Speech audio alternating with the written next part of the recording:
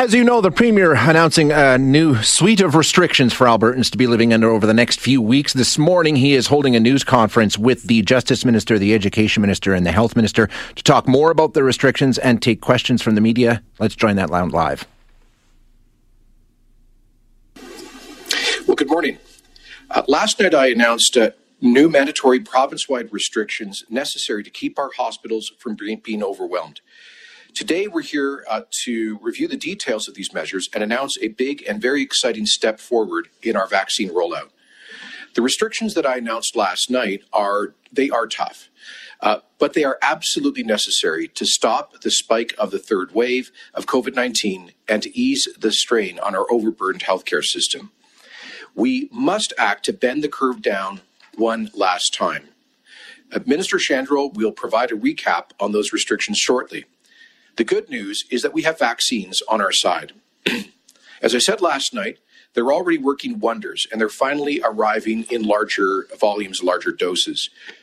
Today, I am pleased to announce that by this coming Monday, every single Albertan over the age of 12 will be eligible to receive a COVID-19 vaccine. This reflects late-breaking news this morning from Health Canada that the Pfizer vaccine is safe for children at 12 years of age and older, which is obviously great news. This is a major milestone in our vaccine rollout, and it comes right when we need it most. When vaccines started trickling into Alberta just before Christmas, we had this day in mind. The day that we knew we could begin vaccinating pretty much everyone. It's been a long road, and I want to thank Albertans for their patience. While we know that every single person can benefit from this vaccine, our priority has always been protecting those at highest risk first. Now that those at the highest risk of experiencing severe outcomes from the virus have had the opportunity to receive their first dose, we can offer a vaccine to all Albertans. We're doing this in 2 steps to avoid overloading our booking system. We'll begin by opening up vaccine bookings to all Albertans age 30 and older. And starting tomorrow, Albertans born in 1991 or earlier will be able to book their appointments through AHS or pharmacies across the province. Then, on Monday, the 10th of May, we'll open up bookings to the remaining folks in Phase 3 from ages 12 to 29 or those born between 2009 and 1992. Again, we are staggering this phase into 2 age groups just to protect the booking system and so it doesn't get overwhelmed and minimize frustration of Albertans who've been patiently waiting their turn to roll up their sleeve for their first dose. Because if we have upwards of a couple of million people trying to book at the same time, obviously that would create a lot of frustration. With this, another 1.3 million Albertans are now eligible for the vaccine. Outside of the Northern Territories, Alberta is the first province to offer vaccine to everybody 12 years of age and older, no matter where they live or what medical conditions they might have. This is a testament to the efficiency of our vaccine program and Alberta's determination to get vaccines into the arms of people as quick as we can. If we receive the supply that we've been promised, we expect to complete this entire phase by the end of June and hopefully sooner than that. This will go a long way to boosting the level of protection for every Albertan choosing to be immunized. Many people who have made significant sacrifices throughout the pandemic will now get their turn. And I'm hopeful that by making COVID-19 vaccines available to everyone 12 years of age and older, we'll see a high uptake from everyone right across the province. By booking an appointment and rolling up your sleeve to get a COVID-19 vaccine, you take us one step closer to that reality. I want to close by thanking the thousands of people who are working day in and day out on the rollout of the vaccines.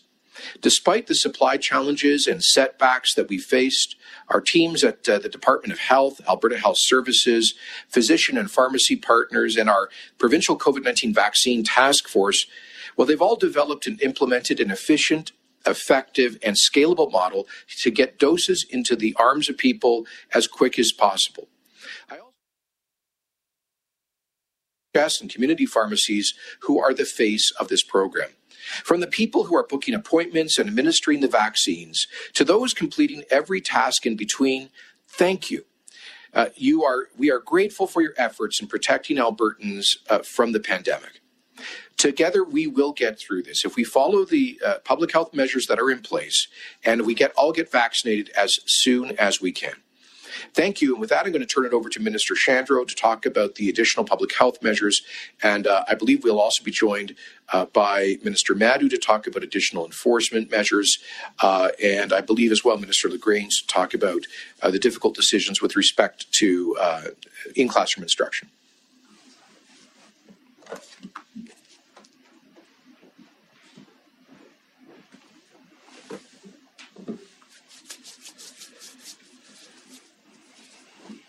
Thank you, and good morning, everyone.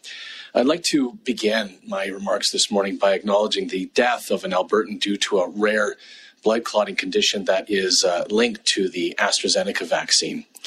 My thoughts are with the patient's family and all of her loved ones. It's a tragedy for them, and I realize that it may be a shock to anyone who has been vaccinated or is thinking about it. So because of that, it's important to be clear that this does not change the relative risks of vaccination or the message that people need to get vaccinated. And with the risks from COVID as high as they currently are, the best vaccine is the one that's available right now to anyone and everyone who is eligible. I should also note that there are risks of blood clots when contracting COVID, and those risks are higher than the risk from a blood clot from a recombinant vaccine like the Covishield or AstraZeneca vaccines. Now, I realize that people may have questions, so if you do, please talk to a doctor or other healthcare professional. It's your decision, just like it was my own when I received the AstraZeneca vaccine. But I expect that people will decide that it's the right choice for them. I'd now like to provide a quick recap on the new restrictions that Premier was just now speaking about. These measures, many of which take effect today, are tough, and they are absolutely necessary. We need to get this wave of COVID cases under control once and for all and ease the strain on our healthcare system. As Premier said last night, we've seen cases rise significantly in recent days. And last week, we set a record for ICU admissions. On March 5th, which is just 2 months ago, we had about 4,700 active cases. Today, there are almost 24,000.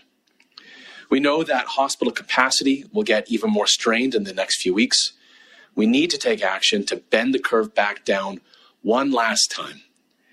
And that's why, except for a few areas with very low transmission in the province, all outside social gatherings are now limited to 5 people or less. Indoor social gatherings are still prohibited. All post-secondary institutions are going online only. Funeral services are limited to 10 people, including participants and guests. Receptions remain prohibited. All indoor fitness is prohibited, and all post-secondary institutions will go online only. Any workplace where a transmission leads to 3 or more cases will also be required to close for 10 days, except for situations where a closure would be against the public interest. All K-12 schools province-wide will shift to online learning from May 7th through to the 25th. And as Premier said, our colleague, the Minister of Education, Minister LaGrange, will have more to say on that in a moment. And starting at 11:59 p.m. on Sunday, patio and outdoor dining must stop at all restaurants, all bars, and all cafes. All personal wellness services, and that includes hair salons, barbers, and estheticians, must also close. All outdoor sports and recreation will also be prohibited, except with members of your own household, or if you are someone who lives alone, your 2 close contacts. Now, these measures apply to any region or community except for those with fewer than 50 cases per 100,000 people and fewer than 30 total active cases. For those few communities, throughout the province, they will revert back to step 0 restrictions. So they will have more restrictions imposed on them as well, but fewer than the other ones that I previously announced. Now, in these communities, in these areas, schools will still shift to online learning, and patios must still close on Sunday evening. Indoor fitness and youth sport or performance activities must also stop. However, they will be allowed to have gatherings of up to 10 people outdoors, up to 20 people at funerals, and continue offering haircuts and other personal and wellness services by appointment only. Now, all of these new restrictions will be in place for at least 3 weeks, except for schools. And they will work. We bent the curve in December, and we can bend it one last time again here in Alberta. Combined with the massive expansion of our vaccine rollout that Premier just announced, these measures will help us bend down the curve and get to the end of the pandemic. I know that Albertans are tired, including everyone who's followed the rules and worked to stop the spread. But if we all work together to embrace these restrictions, we will get this final wave of COVID under control. So thank you to all Albertans for doing your part in the weeks ahead. I'll now invite Minister LaGrange to provide more information on the shift to online learning. Health Minister Tyler Shandro following up comments from the Premier talking about the new restrictions that were brought in yesterday. We're going to squeeze in a quick break while the Education Minister gets prepared to make her comments. We'll be back with that right after this. All right, listening in to the news conference today with the Premier and 3 of his ministers. Up now we have Education Minister Adriana LaGrange. Thank you, and good morning, everyone. As you know, yesterday we announced that all kindergarten to grade 12 students will move to at-home learning starting this Friday, May 7th. They will return to school after the long weekend on May 25th. This is for all students across the province, regardless of whether they are in a hotspot region or not.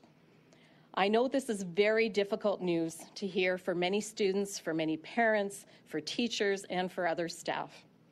Over the last week or so, we have been seeing an increasing number of COVID cases in the province, which is reflected within our schools. Over the last 10 days in particular, the last 4 days, the number of students and staff quarantining, shortages of substitute teachers, and requests from schools to shift to at-home learning have all increased substantially. We had all hoped that this type of a shift was behind us. However, we must take on one more reset to stop the spike and protect our healthcare system. I want to be clear that schools remain safe places for learning, and we will all get back to in-class learning as soon as it is absolutely possible. However, the operational stresses on the education system need to be addressed, given that provincial community spread continues to climb, and we know that cases in schools are a further reflection of what is happening in our community. While difficult, there are some positives to this shift. It will help minimize the learning loss that's been happening due to the absences from COVID-positive cases and the requiring quarantining that has to take place after that. It will also help our older students who are working to meet academic requirements for post-secondary education by minimizing their moves from in-class to quarantine. This approach also means consistency throughout the province and minimizes confusion for parents across various regions. And it also allows our teachers and support staff to access vaccinations that were announced earlier this week and the expansion that we've heard just today. I would also like to highlight that exceptions will continue to be available for students with disabilities so that they can continue to attend in-person classes similar to what has occurred before. To be clear about at-home learning, it is just that, learning at home. School divisions will work with their families to ensure that learning will continue and that the needs of their students are met. We know that at-home learning is especially difficult for younger students, and we do not want to overburden families during this difficult time. That is why we are going to ask school divisions to focus instruction on fundamentals like literacy and numeracy, for grades K to 6. And for grades 7 to 12, little changes for most students, as many are already learning at home, particularly if they have been in a hotspot region. What will change is the return to classroom date. Learning expectations for grades 7 to 12 will continue to be equivalent to regular in-school classes. I do want to acknowledge the tremendous impact these changes will have on all parents, particularly those with younger children. I understand that this may require adjustments to schedules and creative solutions for some families. I truly hope that this is the last time that we will be in this situation, which is another reason why it is so important, so very, very important right now for every Albertan to do their part to stop the spike. I want to end by thanking all teachers, school staff, parents, and of course our students for remaining flexible and for all of their efforts since the very start of this pandemic. While the situation right now is one that no one wants, I am confident this is a temporary shift for our schools and that we all can look forward to coming back to class in a few weeks. And I really want all of our students and our staff to be able to close out this school year in a very strong and positive note. So thank you all, and I now turn it over to my colleague, Minister Madu.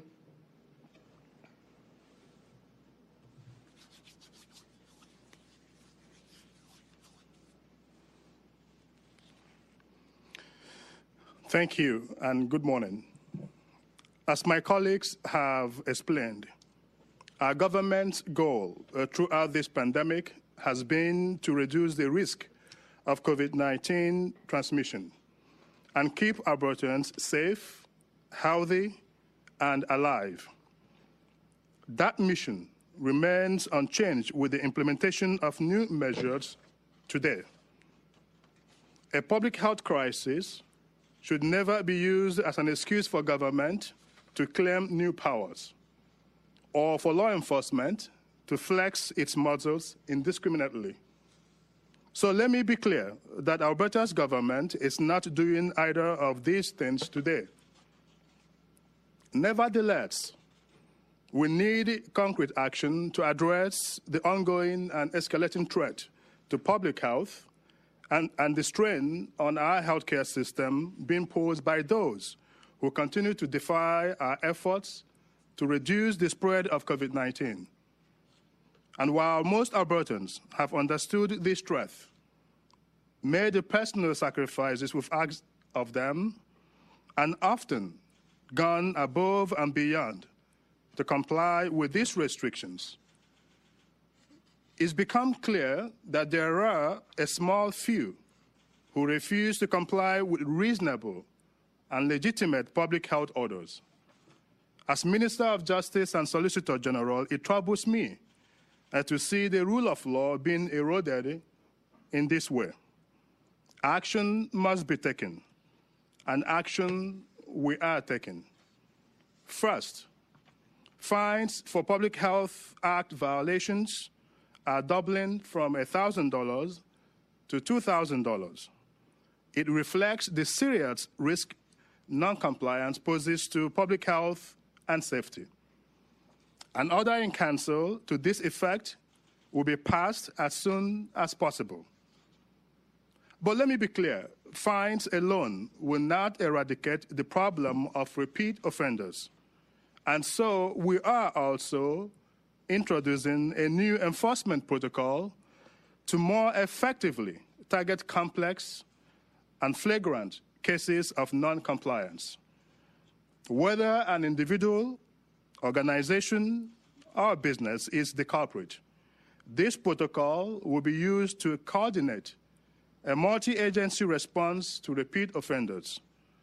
It will draw upon the expertise of local police services as well as Alberta Health Services, Alberta Gaming, Liquor and Cannabis, Alberta Prosecution Service, and Occupational Health and Safety. Representatives from these agencies will coordinate plans tailored to review and address the particular circumstances of each case of non-compliance. Some cases may require further investigation, and some may trigger various enforcement powers, such as fines or revoking of licenses.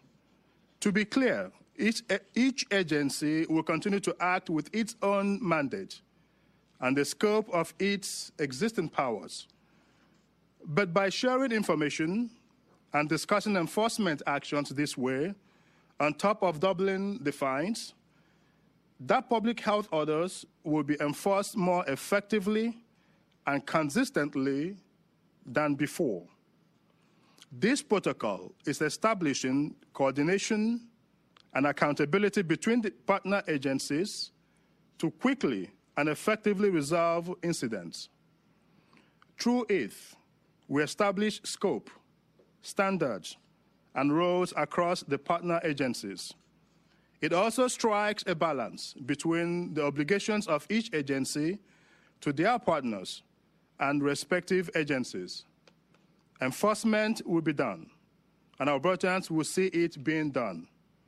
Let me close by thanking all law enforcement men and women and frontline staff across our province who have worked diligently over this period to ensure that we keep Albertans safe. Let me also note that we also have Dr. Dina Hinshaw, the Chief Medical Officer of Health, with us today for any questions. Thank you. And with that, we will now take questions. That was Justice Minister and Solicitor General Casey Madju talking about the new enforcement procedures that are being brought in. They're going to take questions from reporters, but we're going to squeeze in a quick break before they get to that. We'll be back right after this.